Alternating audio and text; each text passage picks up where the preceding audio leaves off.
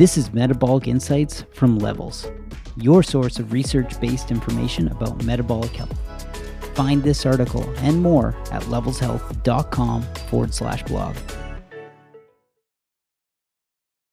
The disease most likely to kill you that your doctor won't tell you about.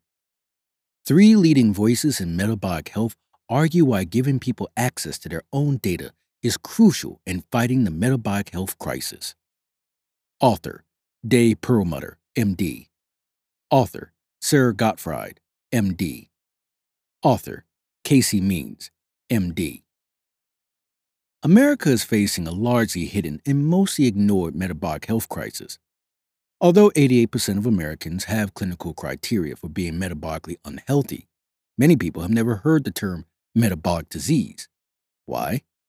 Even though it plays a central role in a wide range of common diseases, including diabetes, stroke, heart disease, Alzheimer's dementia, cancer, gout, erectile dysfunction, infertility, depression, and more, the U.S. healthcare system is abysmal at recognizing or managing it. Abysmal is not an exaggeration.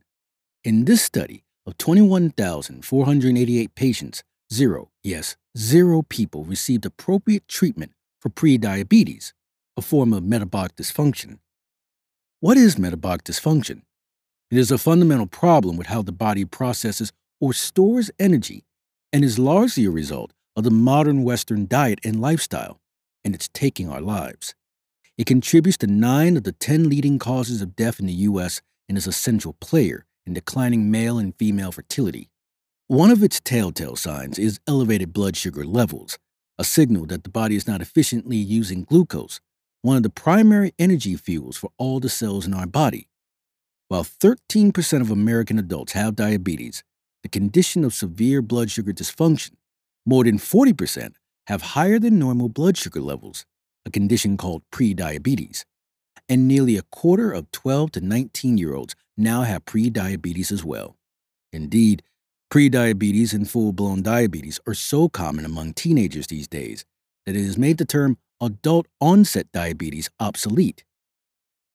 The measurement tools exist. Let's use them. Unfortunately, the reactive provision of healthcare in the United States focuses on treating medical disorders once they have arisen. As an example, providers typically don't treat high blood sugar until it progresses to type 2 diabetes, nor do we encourage people to pay attention to their own blood sugar levels until they become sick. This is why tools for tracking and improving blood sugar, like continuous glucose monitors, CGMs, are only FDA approved for people who have already been diagnosed with diabetes. This approach of waiting until people are flagrantly ill to treat a problem is like having a fuel gauge in your car that only comes on when you're out of gas. Many doctors don't see this approach as backwards because we are explicitly trained to practice reactionary sick care medicine. With 90% of our $4 trillion in healthcare costs tied to largely preventable chronic conditions, most downstream from metabolic dysfunction, we should engage every prevention and risk mitigation strategy possible. Clearly, one of the best ways to do this is to measure and track biomarkers known to be associated with risk for chronic disease, so we can catch things early and institute aggressive lifestyle strategies to avoid disease. The concept of providing tools like CGMs before the onset of disease sometimes gets an eye roll, even from physicians. Some feel that giving people early insight into metabolic biomarkers is useless, dangerous, not evidence-based, or for fun, as one prominent endocrinologist said. This approach is irresponsible and short-sighted in its assumption that patients can't handle more health information about their bodies. It also conflicts with the growth in wearables showing people are seeking more information about their bodies. Ironically, the moment people cross the threshold into type 2 diabetes, then they suddenly get access to this data to adjust their diets and medication management. Instead, why not try to prevent many of these diagnoses in the first place by providing data years earlier so patients can make appropriate and effective diet and lifestyle changes? Today, glucose measurements are done at the doctor's office and are a limited use point-in-time metric. They tell us what's happening right now, but nothing about what's causing that level or how it's changing. The process that leads to diabetes can start more than a decade before elevated blood sugar levels show up on standard glucose tests. By that point, severe dysfunction has set in. That is, if our providers screen us. More than 84% of people with prediabetes don't know they have it.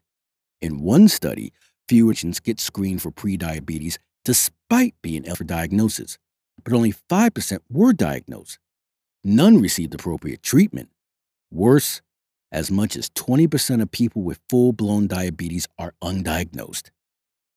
The case for introducing CGMs to healthy individuals. A key way we shift to a truly preventive model of healthcare is to empower people with tools, such as CGMs, that allow them to make tailored individual decisions that stop the progression of disease. Naysayers of the broader use of CGMs cite the price tag. Despite diabetes accounting for nearly 1 in every $4 spent on healthcare, and people diagnosed with diabetes incur almost $10,000 in medical costs per year for related care and treatment.